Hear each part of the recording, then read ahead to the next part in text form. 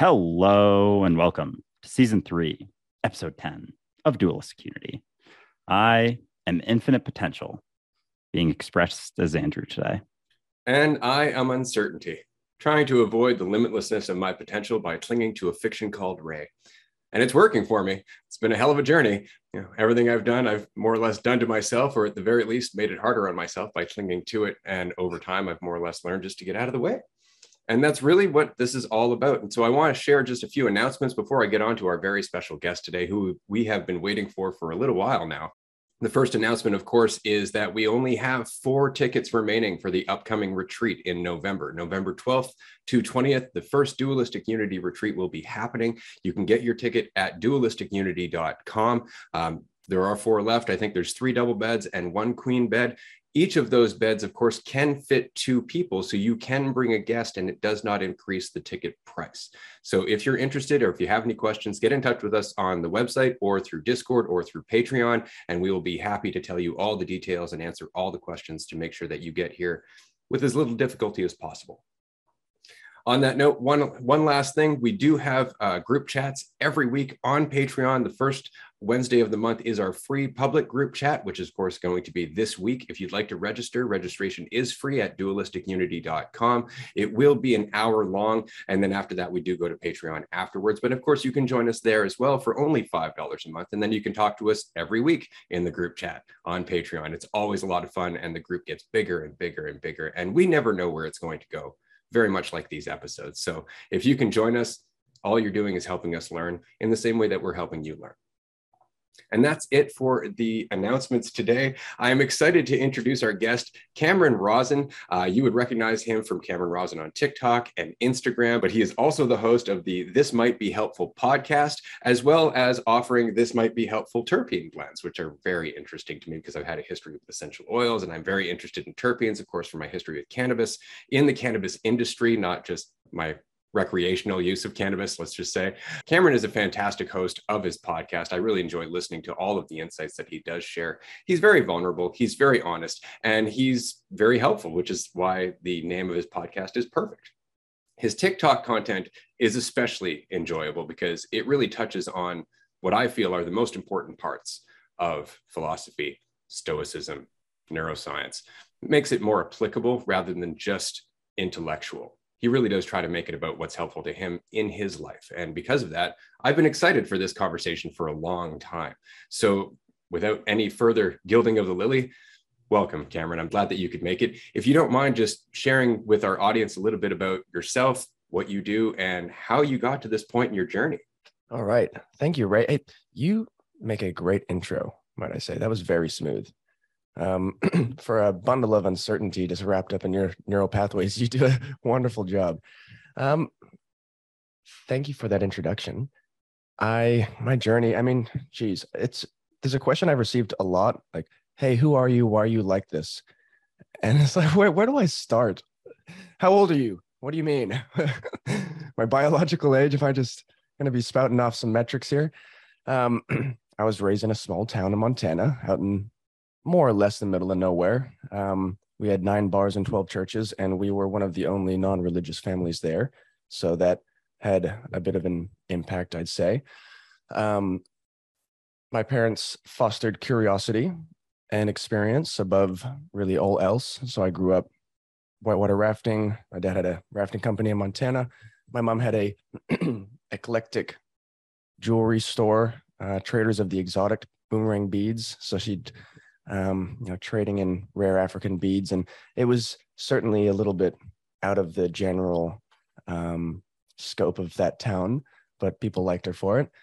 And then 16 years or so ago, we moved to Australia to be closer to her family. Ended up staying. 16 years later, I'm still here, going back and forth because it's a society that makes sense for the most part. It's pretty palatable existence. And then in terms of the journey here, curiosity and then disregarding people's opinions and their sound counsel and sage wisdom. You should do this. I'm like, no. So I've just kind of kept doing that. I went and studied nursing. This was after I realized that I didn't need to study photography. I could just take photos and you don't need a degree to do most things. And then you do need a degree to jab people with needles, and got that, and then realized I didn't want to work in hospitals either. And everybody said, you got to go do this. You got to go be a nurse and contribute to society. And I said, I will do it my own way. And then I got into cannabis. I was into it for a long time. Couldn't find a door in, though, because I didn't have the money nor any of the experience to run a business in the cannabis space, especially in Australia. It's very regulated, very medicinal. And I made a podcast instead. And so I reached out to a bunch of the great minds in the industry. Dr. Ethan Russo was the first one. And I just hit him up on LinkedIn. I was like, hey, do you want to be on my podcast? Thinking that he wouldn't really say yes. And just immediately goes, yeah, sure. When? I go, in 2 weeks. And then I had to figure out how to make a podcast. So I did that. Chopped up the clips, put it on LinkedIn, and then got into a cool startup with those guys. And here we are, just talking, trying to figure things out.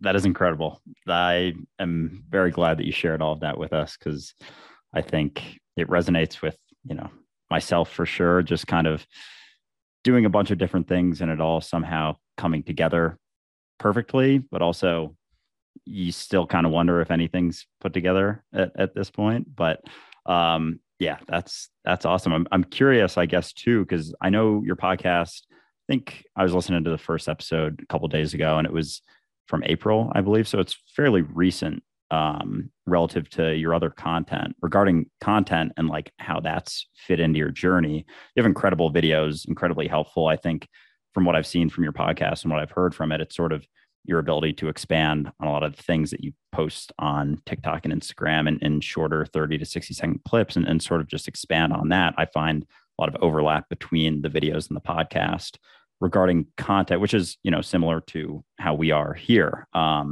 And so regarding the content, when did that begin? You mentioned that growing up, it was a balance of curiosity and basically saying, fuck you to people who told you how to live and how to think. When did content come into play for that? Because it seemed like with those two things, that's like the perfect recipe for becoming a content creator, for becoming sort of influencer, as or whatever people want to call you at the end of the day. But I'd love to hear a little bit more about that journey, how it started, what got you into it, what got you excited about it, and just a little bit more about that. I wasn't really interested in doing content, so to speak, because I didn't know what I was talking about. Still don't, but I enjoy it. I had a friend, Joe. I had a few friends that were really pushing me to start talking on the internet. And I also had my partner who was just sick of hearing me talk. And so I was like, well, I'll take it somewhere else, see if anybody else likes it. And so I got on TikTok last December. So it's been a pretty quick journey. I got on because I thought I'll talk about dopamine. I listened to some Andrew Huberman podcasts and it was changing my life. And so I thought, well, I'll talk about this stuff too. Going on TikTok was easier because it was new. Nobody knew me. It was just like this fresh landscape to dive into. Instagram, I had all my friends on there. And so I was too nervous and anxious to post it there. I was like, what will my friends from high school think about what I'm talking about here? They're fine with it. Nobody's thinking what you think they're thinking. And if they are, it doesn't matter. So I got on TikTok and I started to talk about things. And then the first video, I was like, oh, okay, it's working. And I said to my friend Joe, I was like, you're onto something. And he goes, I know what I'm talking about. So just keep doing this. And it was pretty rapid. It was very strange. The first video, I posted it and then it went like semi-viral. And my first thought was, oh, this isn't healthy. This can't be good for the brain. Like, you're not supposed to be the recipient of this much like unmitigated adoration from people that do not know you. I just am, leveraging somebody else's work. I didn't get in the lab and figure out this stuff about dopamine. I just learned it from, Huberman and the people at Stanford. But you just, that's what the internet allows you to do. It democratizes creativity by allowing you to leverage other people's work. And that's what you do with philosophy. That's what you do with all these concepts. None of these are original thoughts.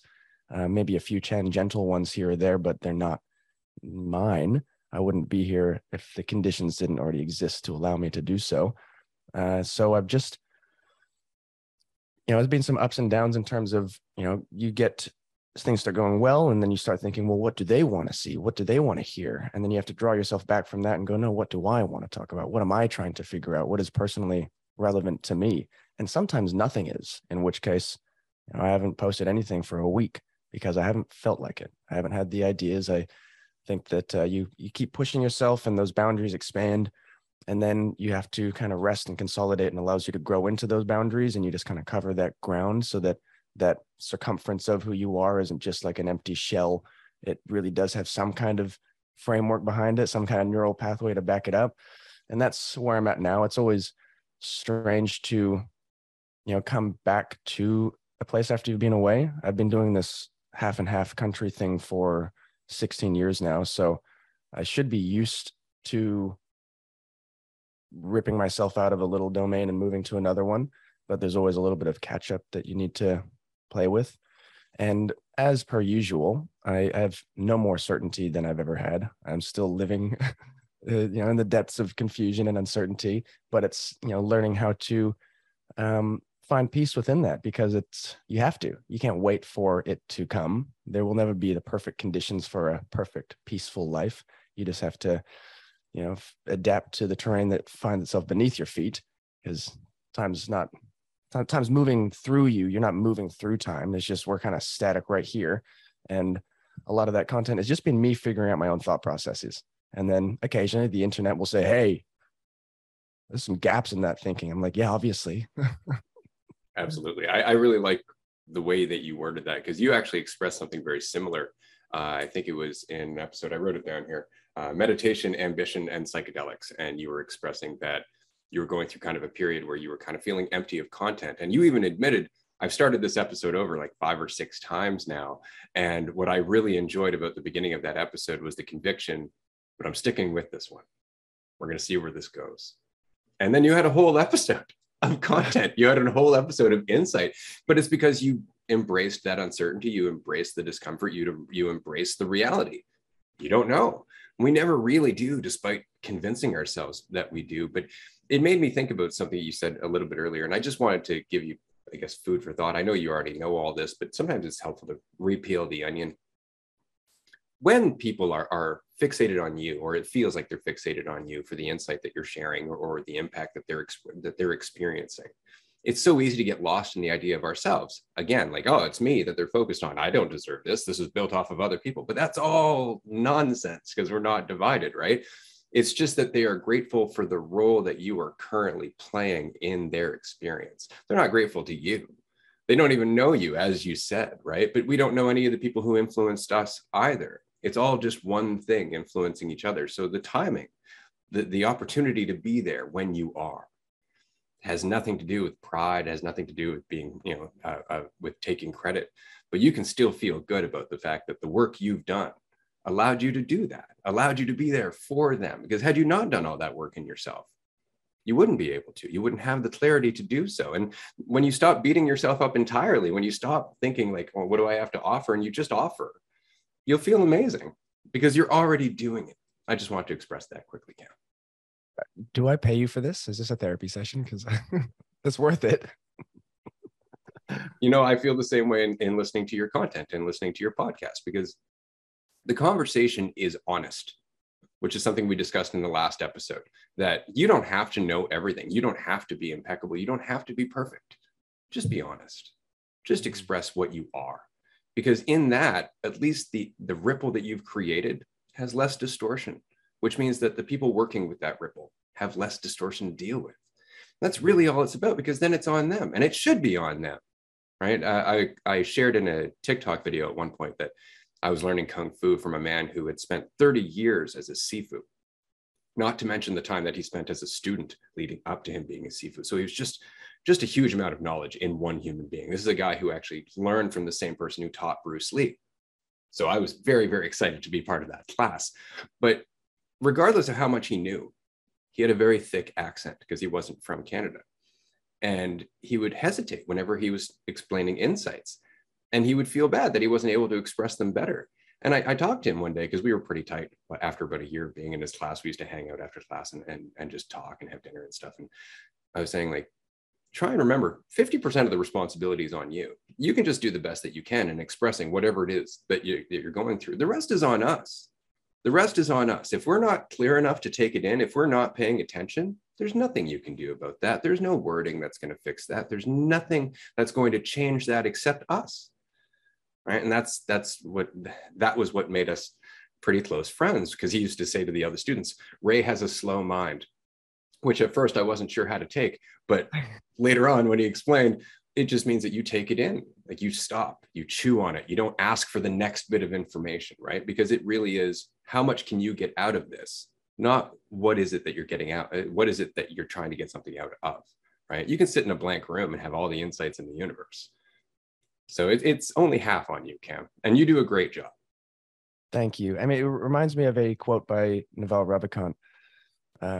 No teacher will make you smart. No guru will make you calm. No trainer will make you thin. You must take responsibility and save yourself. It's all on us. As much as we'd like to have things, handed to us, there's such an element of responsibility that, that's the content that I want to make. It's, there are the David Goggins out there that are, get off your ass, move, get up at 4 a.m. You're weak, you suck.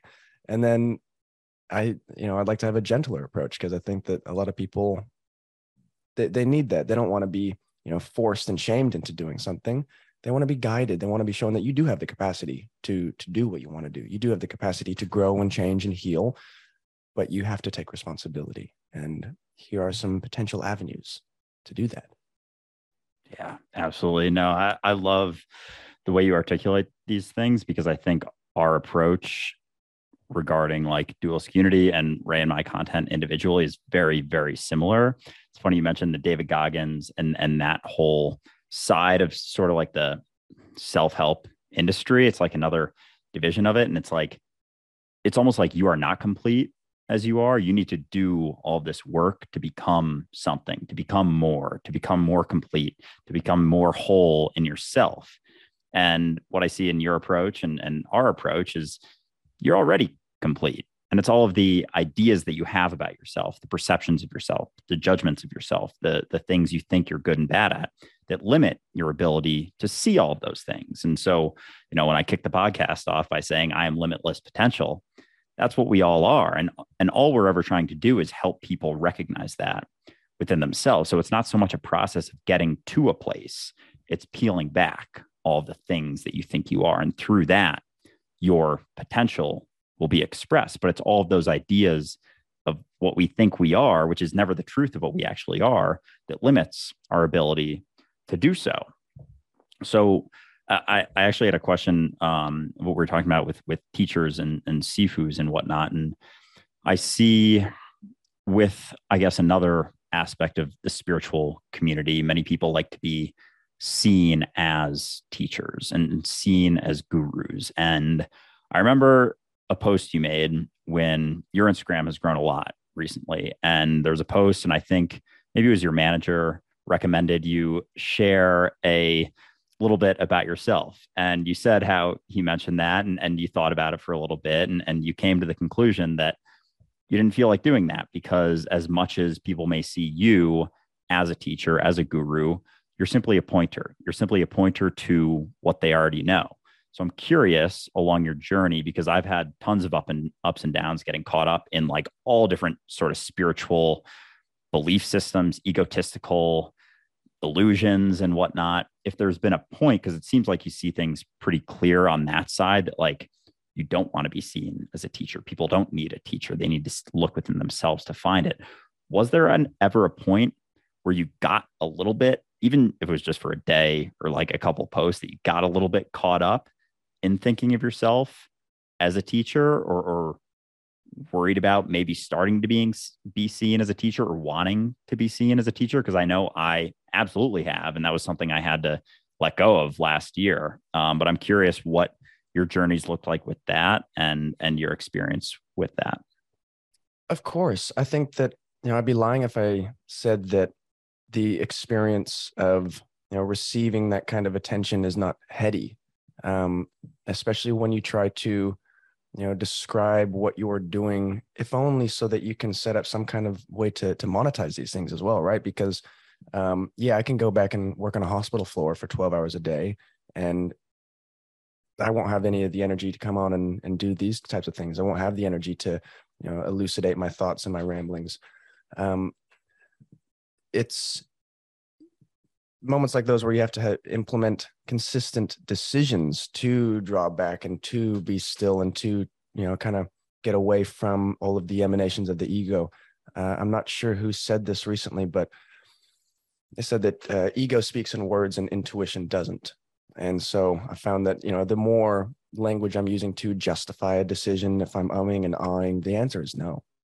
The answer is don't do it, because, it's not communicating to me in a way that is, sustainable. Figuring out, what am I? What do I call this? I don't like the word influencer, but I have influence. I'm not going to use the word guru because I'm an anti-guru. Again, you don't need me. Nobody needs me. And I think Bruce Lee might have said this, but the best teacher is the one that protects you from his own influence. And that's, what I'm trying to do out there. Every truth that I might mention is a signpost to the truth. It's not the truth itself. It's your job to look at that and look at there and figure it out. The other quote is, don't look at the finger pointing at the moon or you'll miss all of its heavenly glory. And I still don't know what to call myself. I still don't know, what this is. And it is difficult. Like even, writing a bio in my Linktree. What am I supposed to put in there? I have all these words. I can't stop talking. People go, how do you learn to talk so well? Say, I'd never shut the fuck up. Probably. But it's a constant, simmering down. And the more you speak, the further you get away from the truth, because the truth is silent. But yeah, the ego absolutely flares up. And the ego is also what, probably has inhibited me from actually posting anything the last few days, because, I have this idea in my head of what I am when I show up and what I do there. And when I'm not in that mindset, when I'm not in that, good feeling state of mind, then it's in contrast to the stuff that I post, in which case I don't feel like posting anything. And it's another thing to step back from and be able to get on there with more transparency. Be like, yo, not everybody feels good all the time. Please do not think that I am this perfect little calm guru, a stone Buddha sitting under a tree. It's not like that. Yeah, it's so important to communicate that to people, because they do tend to build an idea of you as much as it's tempting to build an idea of ourselves. Even if you don't, people who are holding on to ideas of themselves will automatically have an idea of you. And so you kind of have to work against that to some degree, but gently as well. I was talking to somebody recently about our Discord, and they've been a member of our community for quite some time. And I say a member of our community, but by that, I mean, you have no community. You are self-responsible. That's the only thing that really brings our community together, is the fact that we're all responsible for ourselves. We don't lean on anyone else. But throughout that journey, the biggest thing is people realizing, oh, I don't have to carry this weight. I don't have to keep making this hard on myself. This thing that I've been entertaining actually isn't required. It's optional. And so when they first hit the Discord, a lot of times it's, life is amazing. Oh my God, this is fantastic. And everybody's sharing love and everybody's sharing the vibe and doing all of that. But occasionally you'll get somebody who's like, okay, after all that, after I feel good for having escaped the prison that I didn't know I was in, I still have to do the work. I'm still here feeling doubt. I'm still here feeling anxious. I'm still here having these habitual thoughts, or going through this habitual strategy that I had for trying to build certainty in my life. What do I do with all that? And the answer is always, just let it happen. Whatever's happening is the process happening. I mentioned this in a call this week. I've said it before on the podcast, but on a Windows computer, if you look at the task manager, you can see thousands of processes happening behind Windows all the time, none of which you ever see unless you deliberately go and look. But if you were to go and look and you started deliberately messing with those processes, thinking that you're helping, your whole computer would shut down. And that's what we do with thought. The process is already happening. You don't have to pay attention to it. You're already changing. The fact that you have insights about how you're changing is indicative that you are changing, like the gap that you just had in your content. There's no rhyme and reason to that. Your thoughts will create a rhyme and reason to that. Like, maybe I got to do this. Maybe this is what's happening. I don't know. The fact is you're just in process, and that was not part of the process. That's it. And now you are where you are. But it's so interesting. And we were talking about epiphenomenalism before that, or in a previous episode, where we're already doing the action. And then our thought justifies the action because we are the process. It's just that we immediately need to take ownership, like, what am I doing? And we analyze this fiction of me, which was never separate to begin with. So I find it really interesting how often on the road to being a teacher, but not wanting to think of yourself as a teacher, you just continue in these cycles of wondering, like, am I doing it? And you are the entire time, for anybody who's paying attention enough to learn. It's not that you've done anything so much as what you've always been doing, which is serving your purpose. And there's that receptivity that, you know, how many people, you know, would hear the first few words of a video and then keep scrolling because they're not at a point yet. The conditions don't exist for them to be receptive in that situation. We automatically fill in the blanks, fill in the gaps. Saying the Bloody Mary thing, that's, you know, the lighting the candle in the bathroom and looking into your face and chanting Bloody Mary, Bloody Mary, Bloody Mary. Your mind fills in the gaps and you see Bloody Mary in the shadows because that's what your mind does. It fills in the gaps of what it doesn't see. It's always, you know, assuming that it knows the story, but really it doesn't. And we also attach a story to how we feel. Oh, I feel like this, so it must be because of this and this and this and this and this, instead of just being able to feel it, let it go. I mean, I've been tremendously anxious for the last few days, and I've been, you know, catching myself attaching a story to it. Like, oh, well, it's this because I'm in this house. It's because I'm in this place. It's because I was feeling so grounded over there. I was in the woods and now I'm back here and I'm trying to do things in society. It's like, no, I think that these are just some biological processes occurring in the incarnation that is Cameron. And if I can take a step back, be aware of the Cameron, of the stories that he's playing, then I can make little alterations and adjustments where I can just sit with that and let it pass and not beat myself up over it because it doesn't matter. Yeah. It's fascinating how often we try and find that certainty. And it's like with everything, whenever we're feeling a certain way, we want to know why. We want to know where it's coming from. So we strive to figure it out. We think, oh, I know this is a bad thing to be feeling, so I want to get rid of it. I want to take action. It's just the ego trying to incorporate a sense of control over the situation that isn't actually there. But as long as it can find some sense of certainty, even if it's a negative definition of ourselves, even if it's deciding that, you know, we feel this way because of, you know, how someone else treated us or something, it's striving to find that sense of certainty because that's what keeps it around. That's what keeps the sense of self around, is false sense of certainty. So going back to when you were talking about uncertainty before, that's always the reality. And as we relax into the recognition that uncertainty is what we are in every single moment, and that's perfectly okay to be uncertain in every single moment. And we are not something that is separate from the act that we are doing. We're not something separate from reality that we need to figure out what is happening, what is going on. We are simply process. We are change in every single moment. We are the process of change, and that's it. So there is no longer an idea to cling to, an idea that we need to define based on that. And I find that with myself all the time. I go through ups and downs all the time, as Ray knows, because we talk about it so often. Like, I'm always going through periods of my life where maybe I'm not feeling as great or getting worked up about something, or things are getting too heavy for me, or I'm trying to juggle too many things, or I'm even just feeling a little bit down. And I try and figure out why. And I try to help myself to feel better because I've already labeled those feelings in that situation as a bad thing. But I find that even just letting go of the label of it being a lull or a bad thing that I'm experiencing, it just is what it is. And the sooner I can let go of the label of what I think it is, or the idea or the concept or whatever it may be that I'm trying to overlay on top of how I'm feeling, the sooner it goes away, the sooner I see opportunities for other things. But it's like those ideas, those labels always cut us off from the flow, from reality. And it's fascinating how the sooner you let go of those, the sooner you're back in it.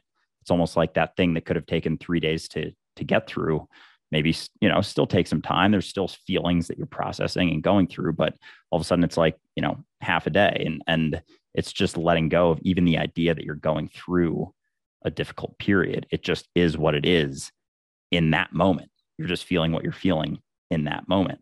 And that's it. So I find that letting go of the labels, letting go of any idea of what I think I am or what I think I'm going through almost helps that process accelerate that much more quickly.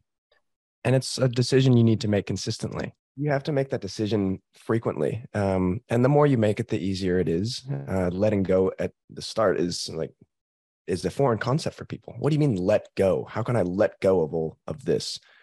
You just have to let go. And it does get easier. All of these ideas and concepts, if we can start applying them and embodying them, a lot of them seem ridiculous at the start. But if you keep doing it, the ability to slip into that flow state of, just fluidity where you're not getting all the little loops and tangles of the self just snagged on the riverbanks, and you can actually flow through it. It's something that does require practice. Meditation has been a profound just tool in that regard, being able to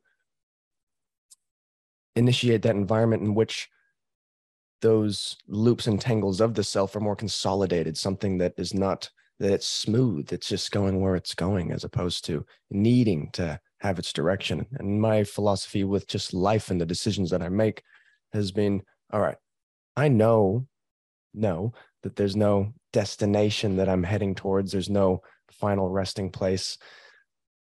But if I like the scenery, then I'm on the right path.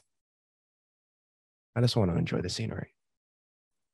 That seems like a worthy ambition, if you could even call it an ambition. It's more of a recognition or an appreciation, because that really is what happens when you do surrender. When you do let go, is you just recognize that your life is perfectly appropriate. And there's nothing that you would want to change, because you can see how much you've already become. But it's when we get wrapped up in that idea of ourselves. And I think that really does separate the so-called spiritual teachers from those who are serving a purpose in being students and teaching at the same time, is that one is very much an egotistical thing. It's like you're going through the spiritual concepts, you're going through the quote unquote education to achieve a certain point wherein you can look down on everybody else because you know and they do not. So you enter right into that dichotomy, and that's your entire ambition for the whole journey, which is why you can't pass that point. You can't let it go, because it is your value. It's everything you've been striving for. Whereas if you recognize that's actually not as valuable as you might think, putting yourself up there actually does harm that you may not be aware of simply because you're over invested in the benefit that you're reaping. Then you have to have a change. You actually have to have the recognition of maybe what I think I am isn't as important as I want to think it is.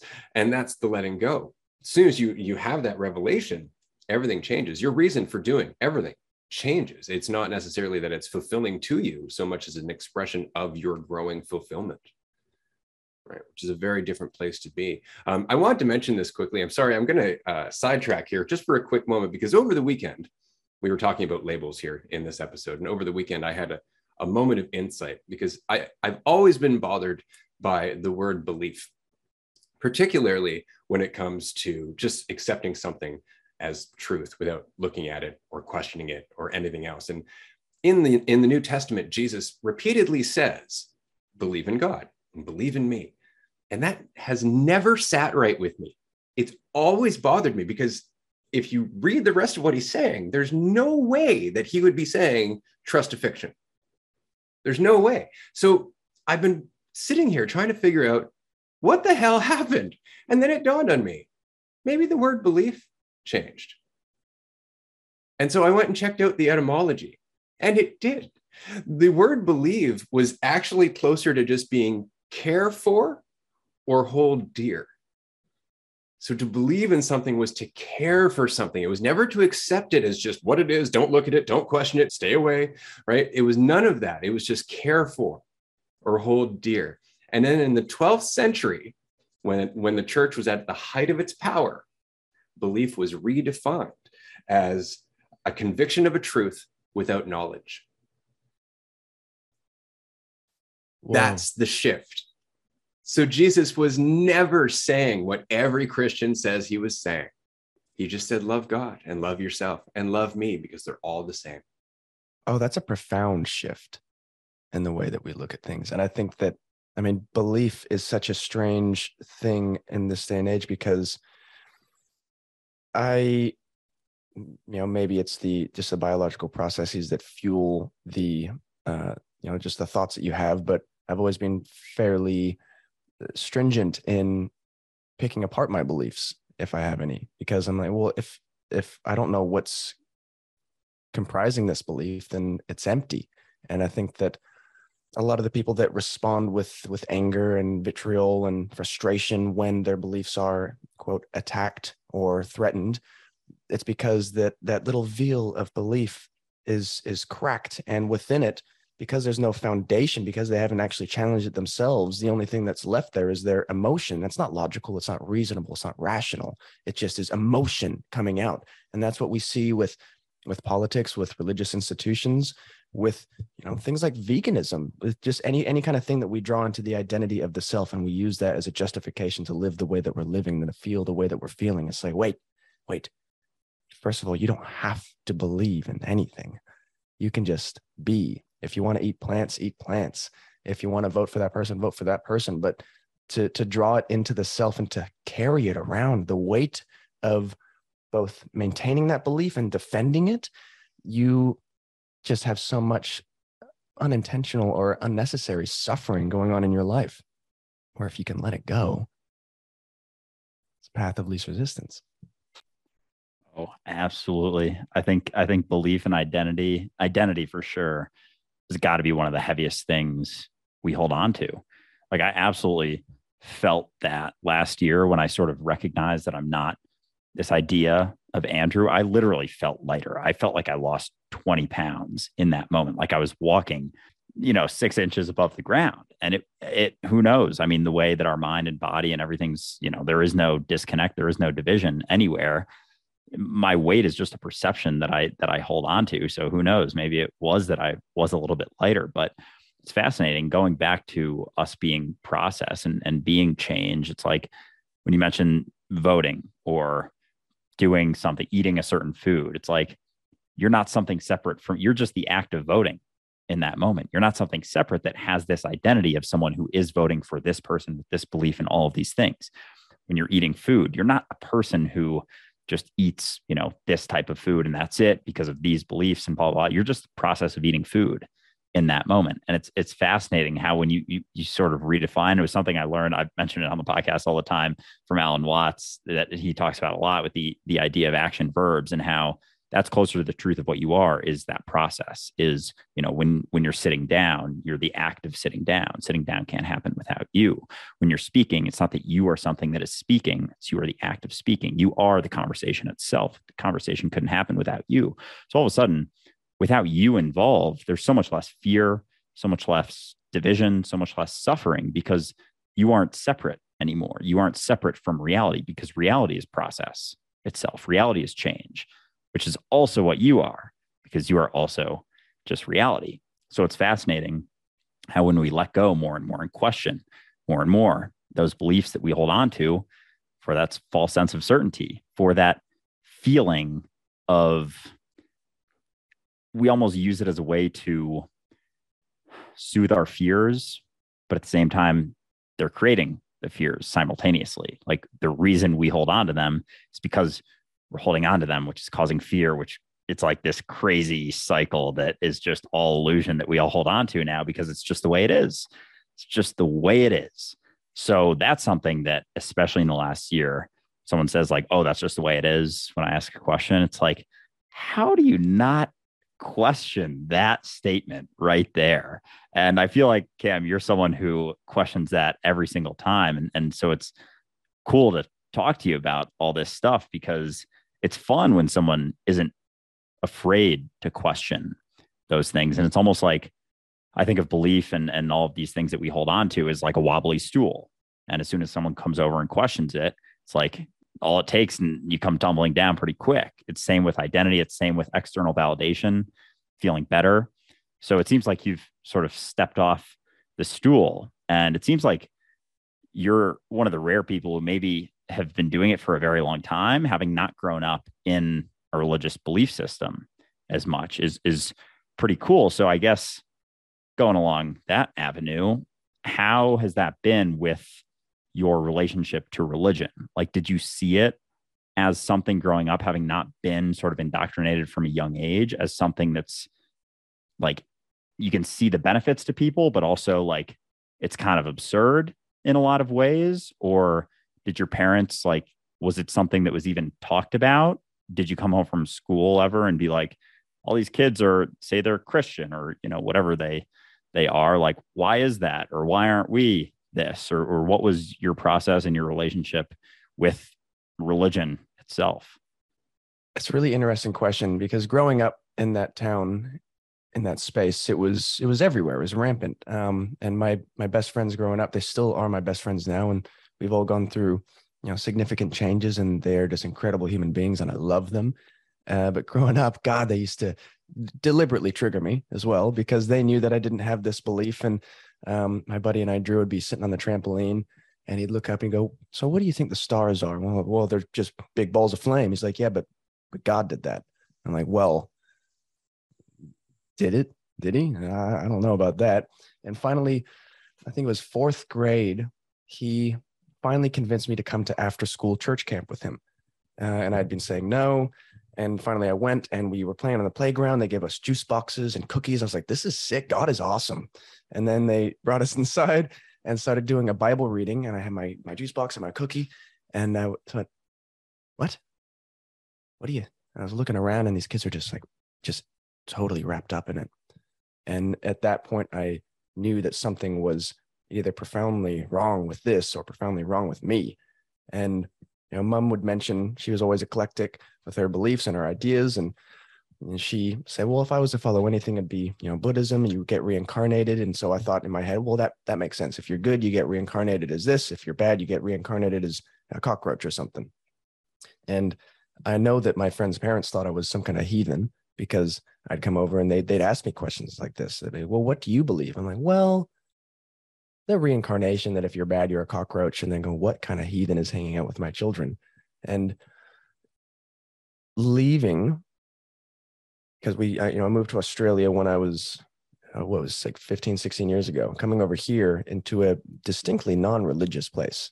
I don't really know anybody religious over here. And it was really interesting to see that dichotomy, maybe because it was a penal colony and everybody's criminals, but realistically, the spectrum of beliefs and ideologies was narrow, not because they weren't thinking, but because they didn't care. And that was just a more fluid place to be. And I really resonated with that. And then over the years, going back to that small town in the mountains, you know, I'd be gone sometimes for 2 years at a time. And you'd go back and you'd see these big shifts in mentality that they had. A lot of the shifts in their perspective on religions occurred when they started using cannabis, started getting frisky, started getting curious and thinking about these things, actually challenging their beliefs and going, oh, dang, that might not hold up.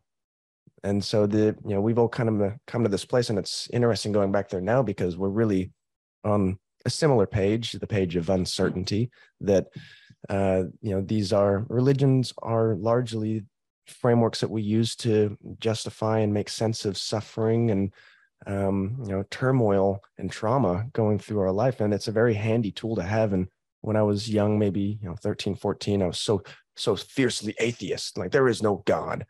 And I'd have these heated debates with my friends. And then a couple of years later, I went, hang on, it's not my responsibility to shatter their faith. It's their responsibility to question it and to challenge it, because the world will challenge it for you, and it might not hold up. And when it does, you want to be able to at least be able to slip back into something that provides comfort and peace within all of the uncertainty. But it's not my position to do so. No, it's not. But just your existence does it on its own, because you're holding on to an illusion. You're immediately in conflict with reality, and anybody around you who is aligned with reality is likely going to embody the conflict that you're avoiding. So that's often the case. But it's interesting because it really does come down to identity, not necessarily the belief. Like Andrew posted a video recently where it was a discussion between a theist and somebody who's recognizing that they are God, that everything is one. And the conversation was very straightforward. It wasn't, there is no God, so much as maybe we should re-examine the concept of God, because we're sticking to something that's self-validating. We're sticking to something that's self-soothing. And that's the only purpose that we're sticking to it. Whereas if we were to question it a little bit more, we would question ourselves and our assumptions. Maybe we'd have a deeper insight, which is a great post. Let's just look at things afresh. Let's find another way to see this. But the response was largely, you're saying there's no God, you're absolutely wrong. And the response was, I would often just respond, no, that's actually not what we're saying. What we're saying is that this should be looked at afresh, that just in the same way that your idea of air isn't air, your idea of God isn't God, ever, regardless of what that idea might be. And of course, I would just get, well, that means your idea of God's not God. Correct. That's what I'm saying. But they could not see that ideas, the perception, the attachment to the perception of the concept is optional. There's no understanding that it's optional because their entire world is concept. Their entire world is ideas. It's all in their head. Because if they were to touch reality, it would all fall apart, which is why what you said earlier makes total sense, whether it's cannabis or psychedelics or the fact that they just didn't care about the concept of God. It makes it more fluid. We can look at it, we can question it, we can get insight from it. But as soon as it's the end of the road, this is it. This is what God is. There's no room for insight. There's no room for growth. There's no room for anything except further identification and sticking to those that agree with you the most and avoiding those that don't. And that's the problem. So I find it terrible and ironic that religion means to bind together.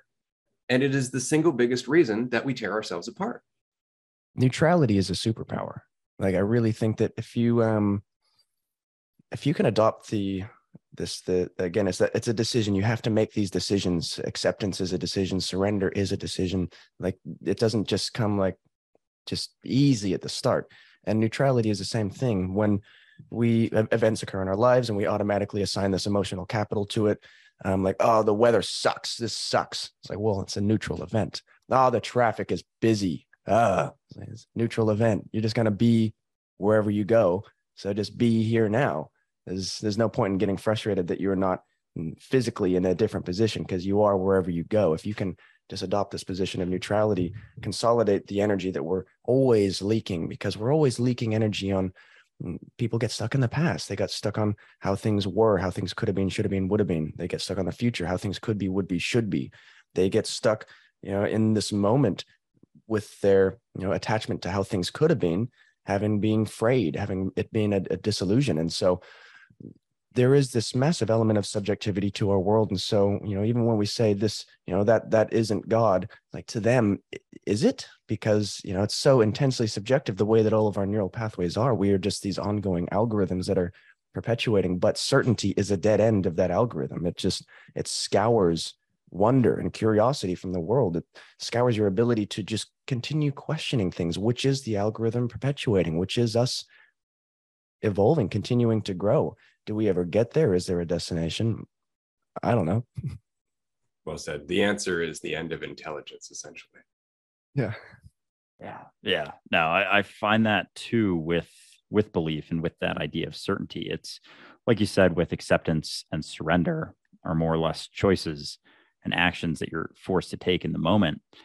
Those mentalities of believing things to be the truth and falling into this false sense of certainty is a sort of mentality, whereas relaxing into uncertainty and being uncertain about everything and being okay with that uncertainty is also a mentality. So I've made videos purposefully trying to be triggering. Well, sort of. I'm not shying away from it. And I've said that your belief in God is perpetuating all of your anxiety and suffering, because I'm coming at it from a mentality perspective. And when you believe in something like God to be a certain idea that you hold on to, that only exists inside of your mind, inside of your imagination, how many other ideas are you believing to be the truth that only exist inside of your mind, your imagination, not the least of which being your idea of yourself, which is the root of all of that suffering, of all of that depression, of all of that anxiety. It's all you now relative to a past version of yourself being,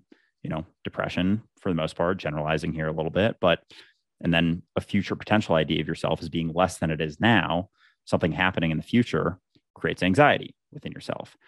So as you relax into that sense of uncertainty, into that recognition of uncertainty, of that you right now are uncertain, that idea of yourself right now is uncertain, you kind of also have to be willing to let go of all of that other certainty that you hold on to soothe that fear that it's also creating, like your idea of God. And so I see that more so as a mentality. It's a mentality of questioning everything. And we were talking about our Discord before, and it's a dualistic unity podcast Discord. It's not, my Discord, and it's not Ray's Discord. So a lot of times we'll have people come in there, and sometimes they've, seen an episode of the podcast or not even seen the podcast, and they just find it somehow. I think I had a link in my bio that was just like a little button click at the top that I've since gotten rid of, because we had so many people coming in and bringing with them all of these senses of certainty and kind of coming at it like, well, this is my belief. Who are you to tell me that it isn't, the truth? And it's like, well,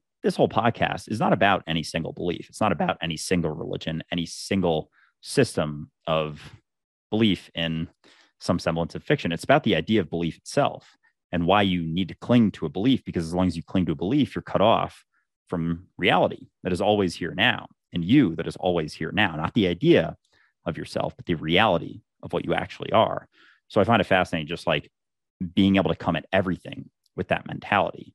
It's kind of like a umbrella approach to reality as reality experiencing itself. And as long as you hold on to certainties on one side, it's going to be very difficult to let go of certainties on the other side. So with that, another question for you relative to belief and clinging to these ideas.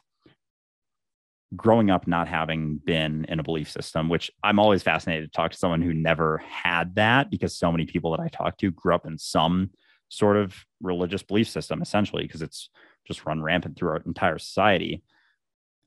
Was there a point where you began to build an idea of yourself, which I feel like always sort of happens in our society when we come into puberty, like teenage years?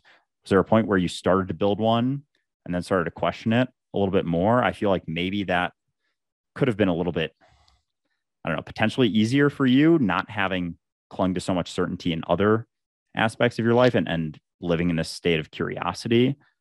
What was that process like of, the idea of CAM, and what is that currently like, your process of sort of going through that idea of yourself and potentially questioning it, potentially getting caught up in holding on to certain ideas of definitive ideas of yourself, and then being able to eventually let go of those as well? What a great question. I think there's always been an element of fluidity to this self, because I'd never had any of those confining structures to guide what this is. There were never any strict parameters. One of the maybe most significant moments of that was a few years ago, when I was really getting into meditation, developing this idea of like, oh, you meditate, you're calm, you're peaceful, you're like the Buddha, and having this beautiful increased sensitivity to pleasure, finding actual pleasure and joy in just breathing and sitting. And you could, I sit on the back deck in the sunshine for an hour and just close my eyes and breathe. But that increased sensitivity to pleasure also paradoxically led to an increased sensitivity to pain. And I was reacting quicker. I was quicker to frustration. I was reacting poorly, negatively. And I was like, what is going on? I'm meditating, so why am I grumpy? Why am I doing this? And it's, again, this idea of meditation, this idea of a spiritual practice was consolidated into the self, and was actually taking me further away from where I was, because every time you have, you develop this idea, this sense of self, this parameter, this structure, and you have a feeling that is outside of it, or an action that is outside of it, you are now in contrast. There's a juxtaposition between what you thought you were and what you actually are feeling. And right then and there, I was like, oh, well, I've tied it into my identity. I need to let that go. The final, gateway is the actual renunciation of spirituality itself. And it was at the same, I remember there was this, the trend, it's kind of fallen off, as trends do, of the 5D ascension leaders. So you're just inducing more separatism. What are you talking about? Like, if you were here, then you'd see that everybody's here. You're not different from them. Oh, you've ascended and they haven't. well, you're just increasing the gap between yourself and what reality is.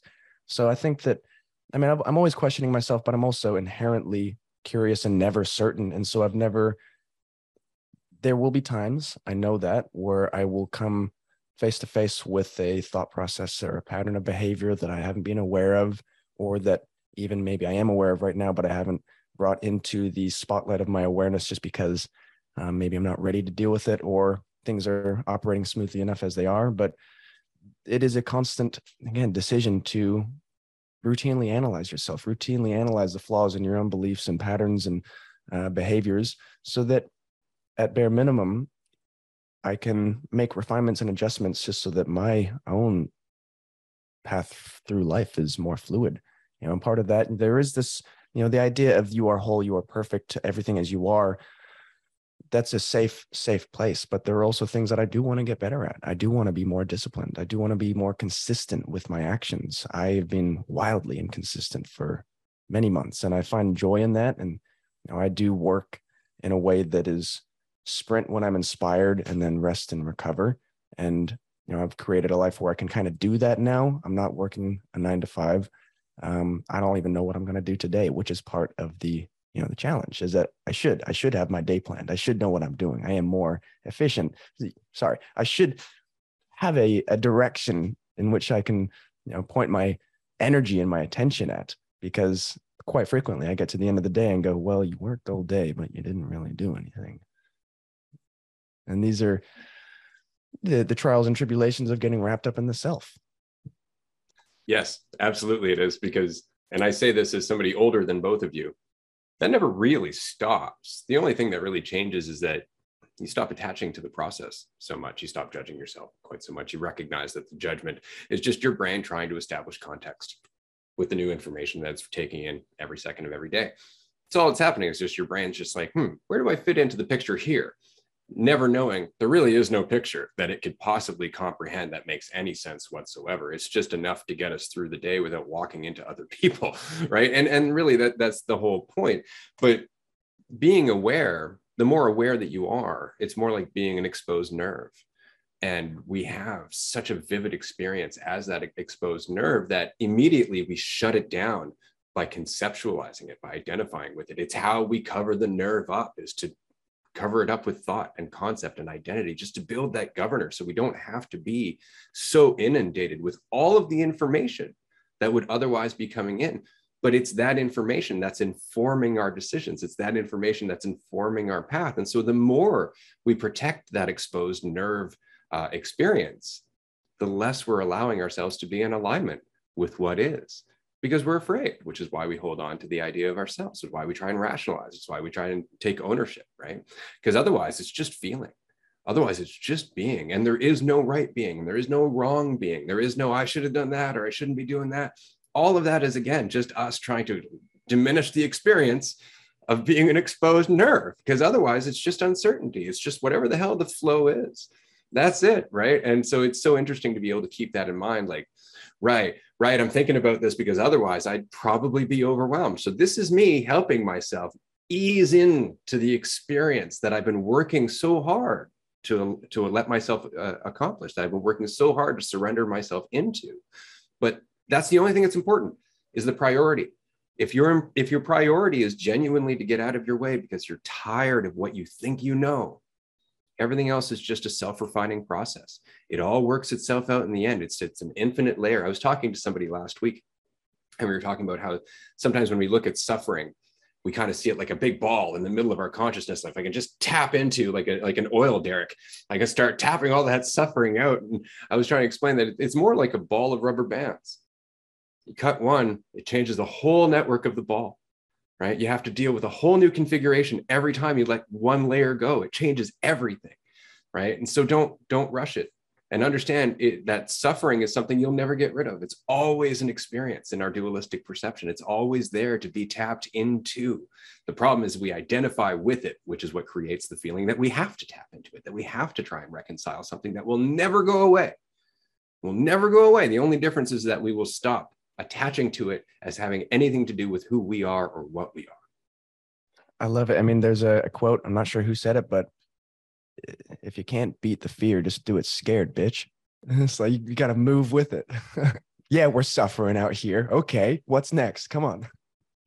Yeah. Oh, that's been one of the most helpful things for me in my life. Like I used to get so like I dealt with a decent amount of social anxiety when I was in high school and just fear of like putting myself out there, speaking publicly, all those things. And I had all these ideas of oh, someone who's really good at that, they must just never get nervous. They must never be afraid ever. They just beat the fear. That's all they did. And I was like, well, if I can just get to that point, then I can start doing all these things. And I was like, I just have to get to that place. And so I would start feeling nervous and I'd be like, shit, well, I'm not there now, so I can't do this then. And one of the most powerful things I ever recognized was that you can do it scared.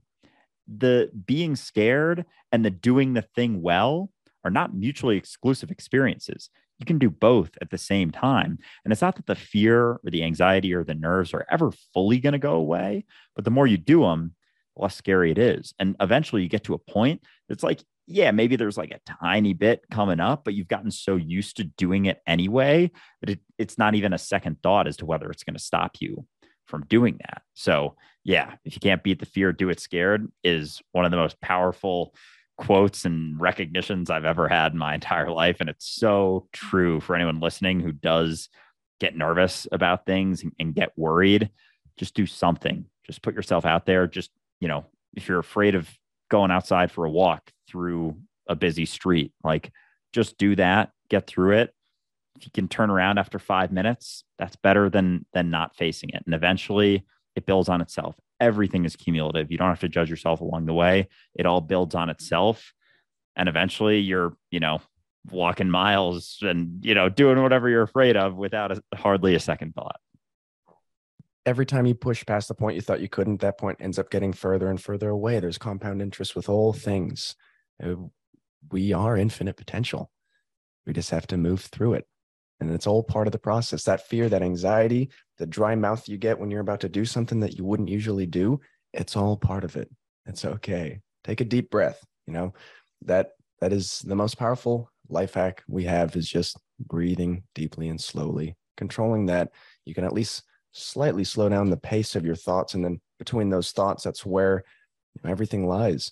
The death of God left a void, but that void is God. So enjoy it. Well said. Absolutely. I want to switch gears here quickly because I know that you have an interest in how our environment can help our process. And specifically, I'm talking about terpenes and essential oils, things like that, scents and whatnot. In our journey, particularly on this podcast, we try to keep in mind that people are often stuck in the middle of a city where they don't have access to nature, where they don't have access to a quiet spot where they can get away, where the only pond that might be near them is covered with 100 people and 2 ducks, that kind of thing. So I generally try to focus on what people can do in their day-to-day lives to just make it a little easier. But I am aware that there are things that are quite helpful, aromatherapy and different modalities, things like that. What is it specifically that attracted you to aroma or terpenes and the help that they can offer you? And for people who don't necessarily have access to nature or know about the effect that these things can have on our state of mind, because obviously we are our reality. And so every time you expose yourself to a different scent or a different experience, it is changing you because you are reality changing. What would you suggest to people who don't necessarily have access to these things? And feel free to plug your product at this point, because I've already looked at your product and there is some definite value there. Specifically, what made you decide to go down that road rather than, say, another type of product or another modality that might encourage awareness?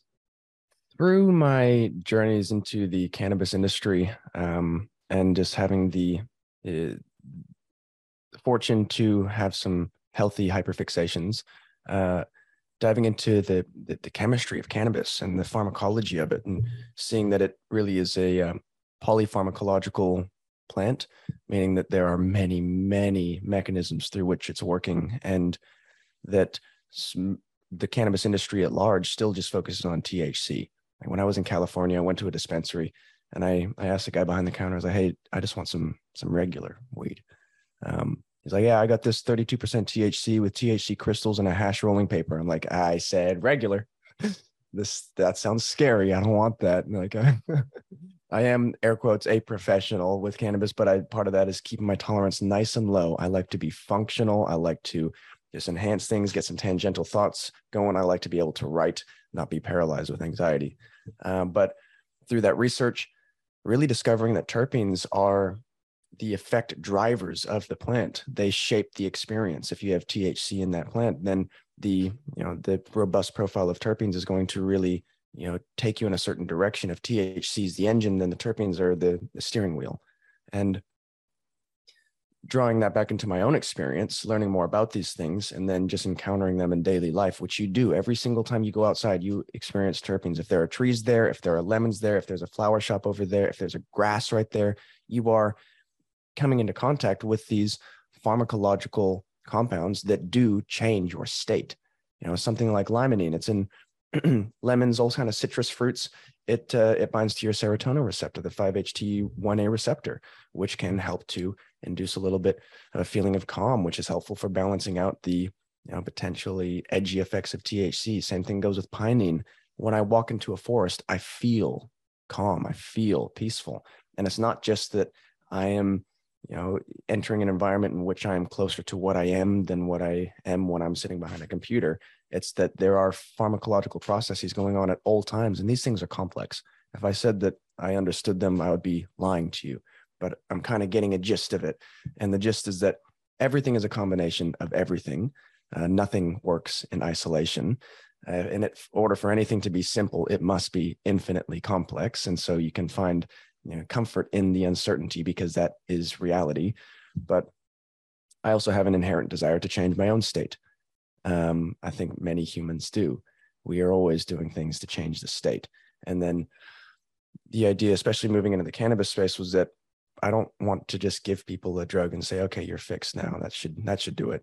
It's like, again, everything is a combination of everything. The medicine is only part of the equation. The rest of the equation is what you do once that medicine allows you to feel good enough to engage, good enough to go for a walk, good enough to actually sit with those intrusive thoughts and just be with them for a little while. You're not just ridden by this own, self-discomfort.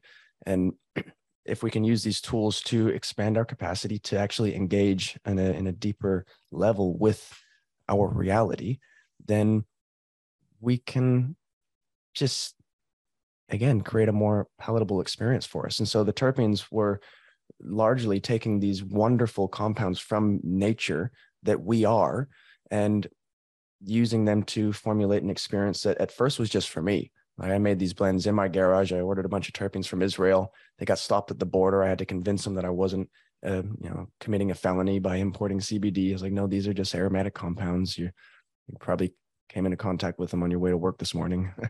But I started making these blends and I went, oh shit, this is working. This is doing something quite profound. And then I got some help from other people in the industry that saw what I was doing and decided to, help facilitate that. And here we are. And so, the idea was, all right, if you cannot go out into a forest and you cannot find that sanctity and that peace of mind in that environment right now, then you can utilize something like this to at least get you into a headspace where you can further engage with things, where you can sit with a different perspective, where you might feel good enough to be impulsive, buy that ticket, go out into the woods and sit in an Airbnb and sit by a fire, whatever it might be. It's about increasing our capacity to engage. Nice. I just want to toss in here quickly that I really like your offering as a whole. I think it's very complimentary because between your content, the insights that you share, and the impact that you were trying to help people have on their physical reality or the reality that they're experiencing, I think that's fantastic. This might be helpful.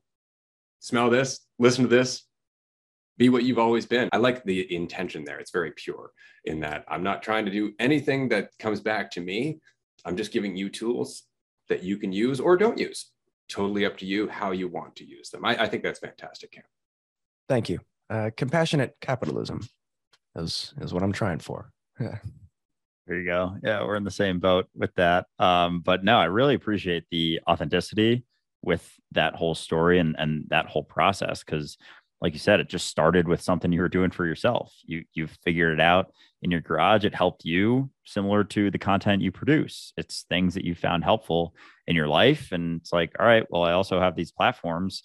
it's helped me, we're not so different as human beings. Odds are it'll probably help someone else. So might as well share it. It's not this thing where it's like, I don't know what this shit is, but I'm going to, someone's selling me it and I'm going to push it here and I'm going to try and make some money. It's like coming through you. It's like being processed through your experience, which is the most authentic place you can ever come from. Obviously, it's like the definition of authenticity. I don't know what the definition exactly is, but something to do with coming through you and expressed outwardly, something like that. And so it's really cool to see that. And with the terpenes, I mean, that was an awesome explanation. I really appreciate it. I've never really understood what they are in the terms of like the word terpenes, I guess. Obviously, I've come across them in my life, as you mentioned, but I'm curious. So with the cannabis plant, is it something specifically that's attached to the plant, or it sounds like it's something that's just always in nature? Is terpene like the overarching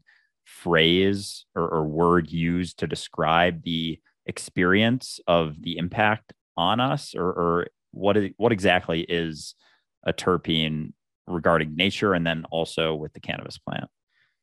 So terpenes are aromatic compounds, and they're not essential oils, but they are inessential oils. They are the compounds that help a plant essentially protect itself from environmental dangers, like deciding what kind of bugs can get on it to pollinate it or eat it, and protecting it from various environmental changes. And so they are, you find these terpenes all across nature. So the same ones that are in cannabis are also just all around us. So my favorite terpenes within cannabis personally are pinene, limonene, linalool. Pinene's in pine trees and conifers, limonene's in citrus, linalool is in lavender. And so we have all of these plants that, historically have been therapeutic and medicinal. Like lavender has always been used for things like sleep and anxiety. It's, mildly sedative. It attaches to your GABA receptor, GABA being your own inhibitory neuromodulator, helps to balance out all of the craziness of our excitatory chemicals. And so cannabis really is this amalgamation of nature. It's kind of like nature's medicine cabinet. And by playing God and picking out the ones that I liked, I just, kind of put them all together. But terpenes is a class of technically aromatic hydrocarbon molecules that serve to protect and perpetuate the plant kingdom. And there's some of nature's oldest compounds, and some of the ones that we would have first come into contact with as we crawled out of our sea and developed a sense of smell and decided which ones were going to maim us and which ones might help us. Yeah, I was fascinated by it because I know growing up using cannabis recreationally, we only ever broke it up into sativa or indica, which is really inaccurate and no longer the standard for looking at cannabis as a whole. You're looking at the terpenes and their entire profile, because each terpene changes the smell, the effect, the taste, all of it. And there are terpenes in everything from blueberries to strawberries to cannabis to grass, as Cam mentioned earlier. So it's a much deeper way of looking at why these things have the effect that they have. It's interesting that you mentioned your 3 favorite terpenes, because I share those 3 favorite terpenes as well. But they also change, as I said, the impact of the cannabis. That's the funniest part about it, is that if you go and you're like, hey, I'm looking for cannabis that has a nice soaring cerebral high, as opposed to, hey, I'm looking for cannabis that's going to knock me on my ass and put me to sleep. Those are entirely different terpene profiles. And you can actually look them up online now before going into a cannabis dispensary and find a strain that has your selected terpenes. And so the entire industry is being changed by these, but it kind of goes to show that we are becoming more aware of what's always been there. We're becoming more aware of the depth of our reality. We're looking farther and farther into the building blocks of it because we're willing to, based on the work that we're doing on ourselves.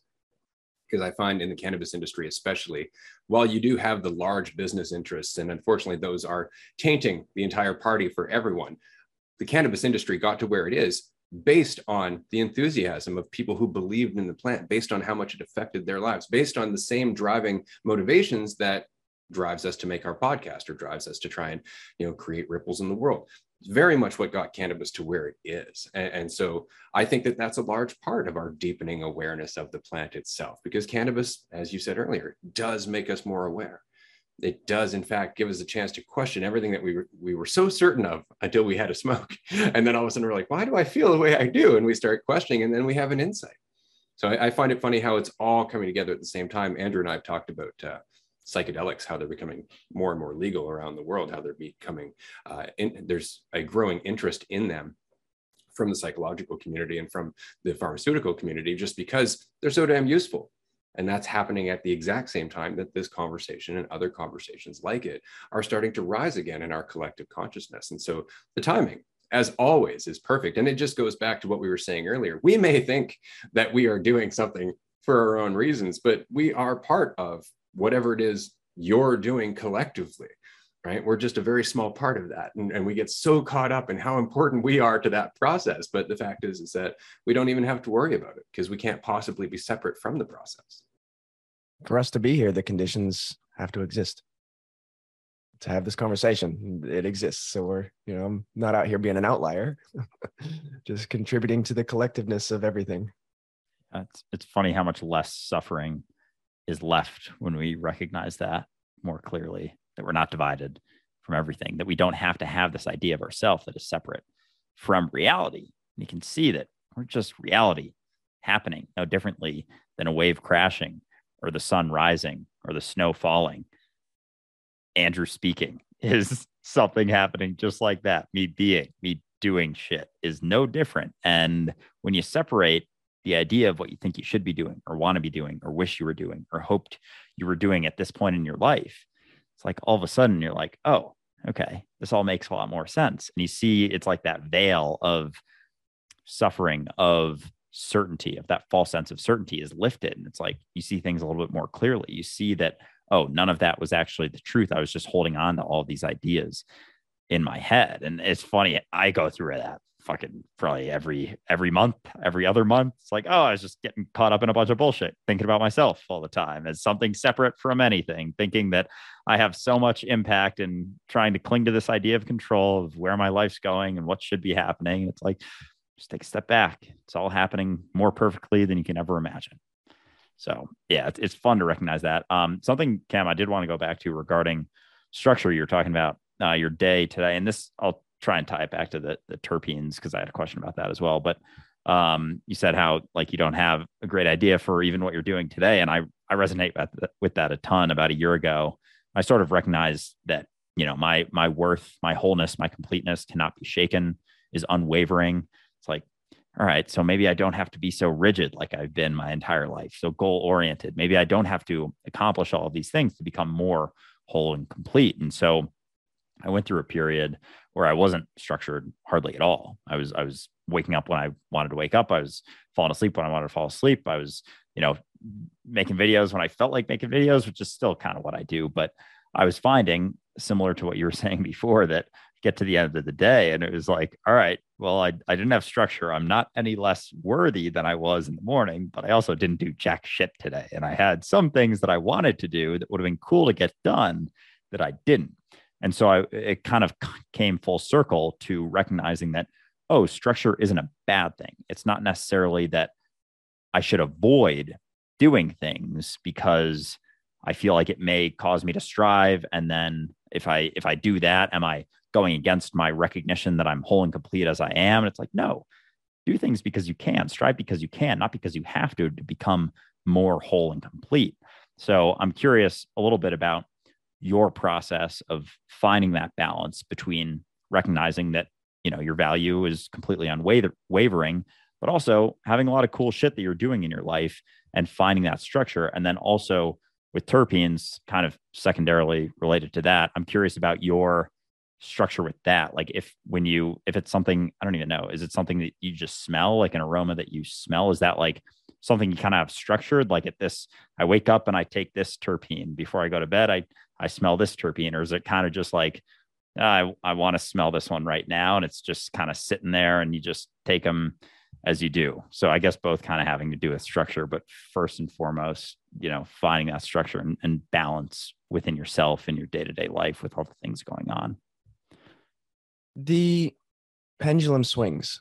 And I find that especially lately, it's more enjoyable and more beneficial to allow that pendulum to swing.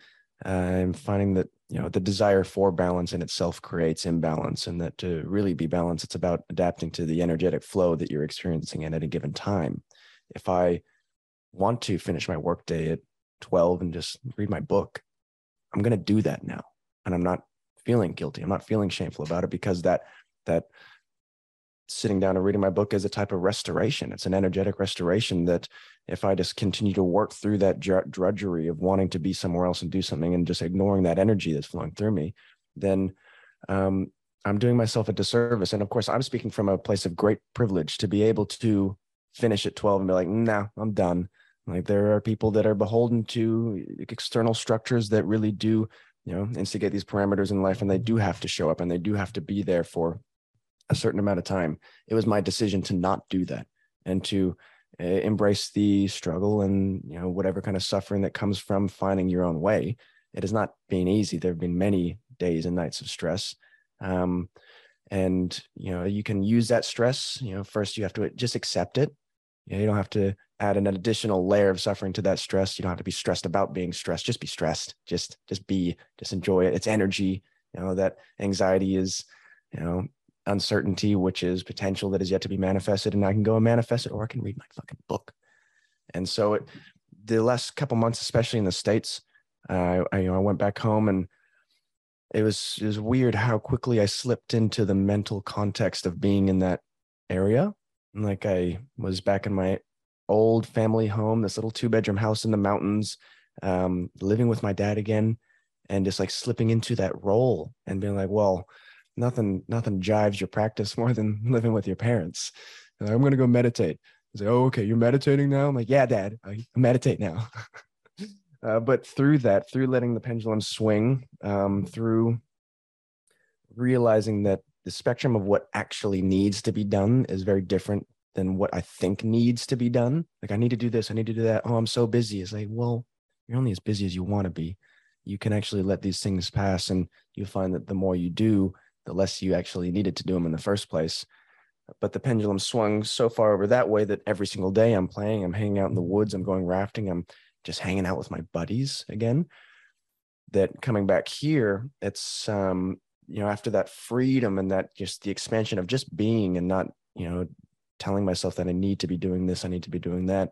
Now I'm back over here, and I do have responsibilities that I've accumulated simply through the act of being hungry, and I am ambitious. And it's about, again, that line between what is this ambition? Why is it there? Is it just serving to perpetuate a unique algorithm that, tries to draw as much from this experience as you can by just allowing life to course through you, but also being responsible for what I've done, commitments to people, things that need to be attended to. And so the structure is something that it changes over time, and you allow it to change, but it's a decision that you have to actually enact it and follow it to a certain extent, simply because I don't like getting to the end of the day and looking at my to-do list and being like, well, I really wanted to do those things and I didn't. It's not a good feeling, and I like feeling good. And, I can go through all the rationalization that I want of, oh, you are just a part of reality. It doesn't really matter. These are just anxieties and worries of the self, but like, there are also bills to pay and things to do. And if I want to continue perpetuating this existence of freedom and fulfillment, then striking that balance is a decision that you make every day. And it's less of a routine for me and more of a rhythm. I know that I wake up in the morning and I have to move. I just have to move my body. I have to generate that heat from within and wake things up, practice that compassion and love for this incarnation that I get to inhabit right now. Because pretty epic that I was able to hitch a ride in this biological supercomputer, and all I got to do is just like wake it up and move it around. Any of the pain or suffering that I experienced through that discomfort is ultimately refining this thing that I'm in. That's awesome. And so after that, move, be still with my thoughts, allow myself to create a stopgap between the challenges or worries or ideas and ambitions of yesterday, and begin again today. And beginning again is this wonderful aspect of mindfulness that is developed through meditation of like, oh, okay, I've had a bad day, but I can begin again right now. And beyond that, nourishing myself and just having an element, some kind of idea of what's going on today. I know I have meetings and whatnot, and I show up and I be present there, and that's easy, but I have to write, I have to create. I don't have to, but I want to. And putting structures in place allows you to do the things that you want to do. Because I don't want to get to the end of life and be like, well, there's a lot of things that I wanted to do, but you don't regret the things you did. You regret the things you didn't do. And the key to not having any regrets is to just not live in a regrettable way. The terpenes, there's something that I, again, use very deliberately. It's not a habitual thing. I never wanted to create something that people feel they need. That was never the point. So here's a little biological boost in the right direction if you so want that boost. But the idea is that you use it to engage in the things. Like, I have one for inflammation. It's not that you should use that to just, fix things. You should use that to then allow yourself the breathing space to go and engage in the things that you want to do. Go for a walk, play with your dog, go do a sauna, go do something that otherwise seemed too uncomfortable to do. I usually just use for myself, the focus one and the calm one. I love acetylcholine. I love building neural pathways. I like the idea that whatever I learn is going to stick in there. And I do like the safety blanket that I have with the calm one of, all right, this incarnation is experiencing anxiety. I have something that can help it, if only so that I can, draw myself into the experience in a different way. There are a lot of purists out there, and I've had people, when I post things about these terpenes, they're like, well, it's just so antithetical to what you've been talking about. You've been talking about all these ways for people to help themselves, and then you give them this product that's supposed to do it for them. Like, you're not listening. It's not supposed to do it for you. If you don't want it, then keep scrolling. That's fine. But I'm out here hustling and I enjoy it. But yeah, you can smell them and you can put them under your tongue. And I usually do both formats. All of them are full of bronchodilators, and I wake up usually with consistent allergies. And so I use that to clear myself away, and then under the tongue so that you get that longer acting mechanism. That is awesome. And I just want to mention quickly, because I did go through your catalog, that the three that caught my attention was the deep calm, the deep sleep, and the focus and flow, because I can see how those would be really useful to people who are having problems, I guess, resonating with that state of mind on their own. This is something that's been very different about my journey, is that I tend to be very independent when it comes to my state of mind. I because I grew up the way I did, because I've always had so little control or influence over my environment, it's always been on me to get to that state of mind. There was never aromatherapy. There was never modalities available. There was nobody around who ever talked to this stuff. And so it came to me. It's like, if I'm going to be calm, I've got to find my way there. But I'll be the first to admit that had there been some things to maybe point the way, I may not have meandered quite as much on my way to that mentality. In the same way that, when we have a psychedelic experience for the very first time, it's so much easier to get back there sober, because now we know there's a there to get back to, right? And so the same can be true for terpenes and senses and the effect that it has on us. Absolutely. So I find that just fascinating. And anybody who's interested, I definitely recommend that you go and check out Cameron's website. We will put the links in the description to this video on YouTube. And if you have any questions, of course, you can contact us directly. Hopefully what we'll do is we'll convince Cameron to join us on Discord. So that way, if you have any questions for him, you can ask him directly as well, because currently our Discord is around 500 members.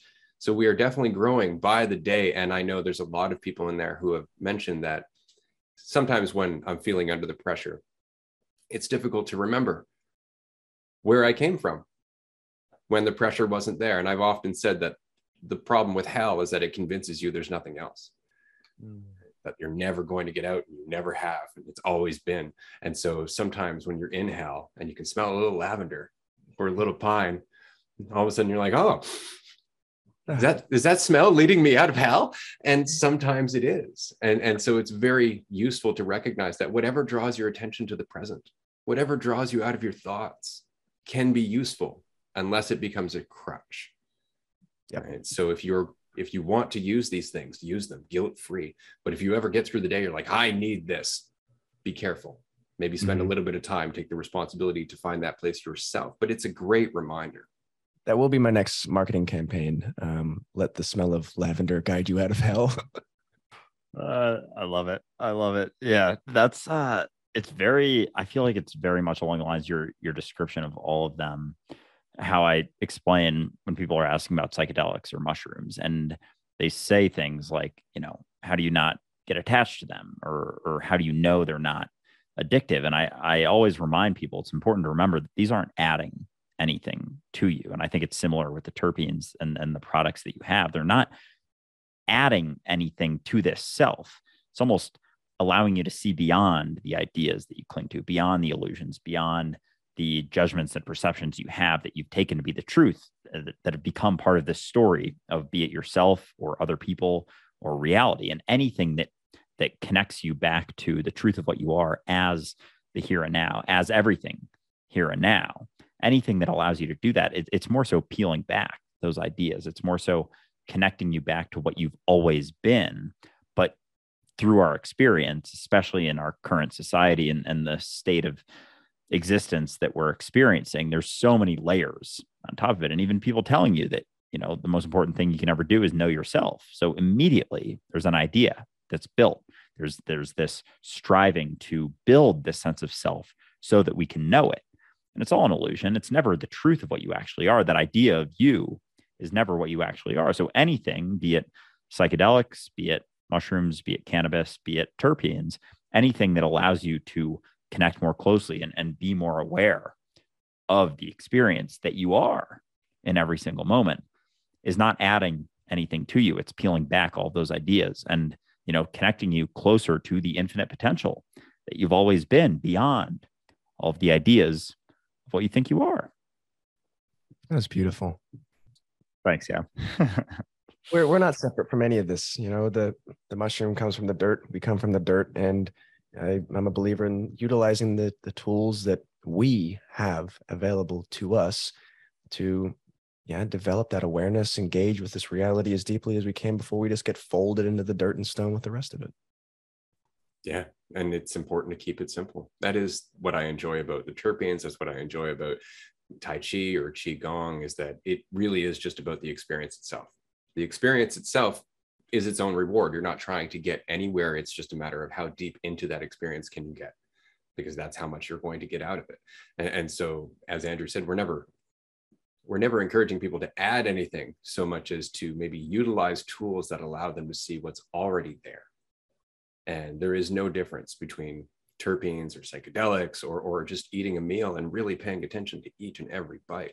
It just comes back down to what you're doing and your willingness to get something out of that experience. And so what I like about this conversation, we are going to have to wrap up here shortly. Unfortunately, I'm sure we're going to do this again, but what I enjoy about the conversation regarding the terpenes and everything else is that what we're really recognizing is that we are not separate from reality, that reality itself is a significant portion of our experience here in this dualistic perspective, and that humanity, because of the ego largely, has developed such a disconnect from the natural world that we live in boxes.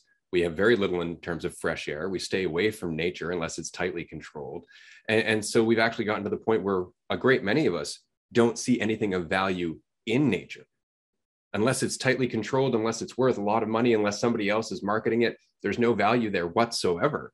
And so we miss experiences that are everywhere simply because our egotistical society doesn't value them. And so all we're saying is, come back to your senses, right? And what's nice about that is those of us that are doing this for, I'd like to say, not altruistic reasons, but doing it because we can and it makes sense as part of our journey. We never mark up those prices very much. We're never looking to make millions of dollars off of sales from other people. And if we do, we generally have ideas for that as well, to expand and offer even more tools to other people. And so I would encourage our listener always, if you're dealing with anything that's remotely spiritual, quote unquote, take a look at how much they're promising to do the work for you.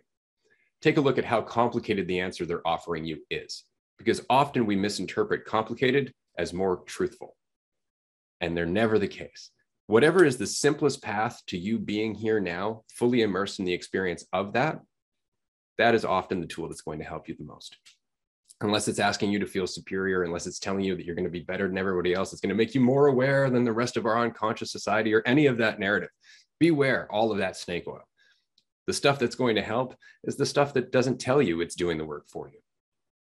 So just keep that in mind. That's definitely what I wanted to wrap up here. You can find all of Cameron's information in the description of this video. Like I said, definitely get in touch with him. Definitely take a look at these terpenes. If you have no experience with terpenes, take a look at them, ask him some questions, because it is a world that just keeps getting bigger. There's so much research and there is so much in terms of education that can be had into how we can use these parts of nature that we used to appreciate, that we used to use without having to necessarily know what each compound was. You can look back to the old world in terms of natural medicines. You can see how there was an understanding of these compounds, regardless of the fact that they didn't necessarily have the names for them that we do.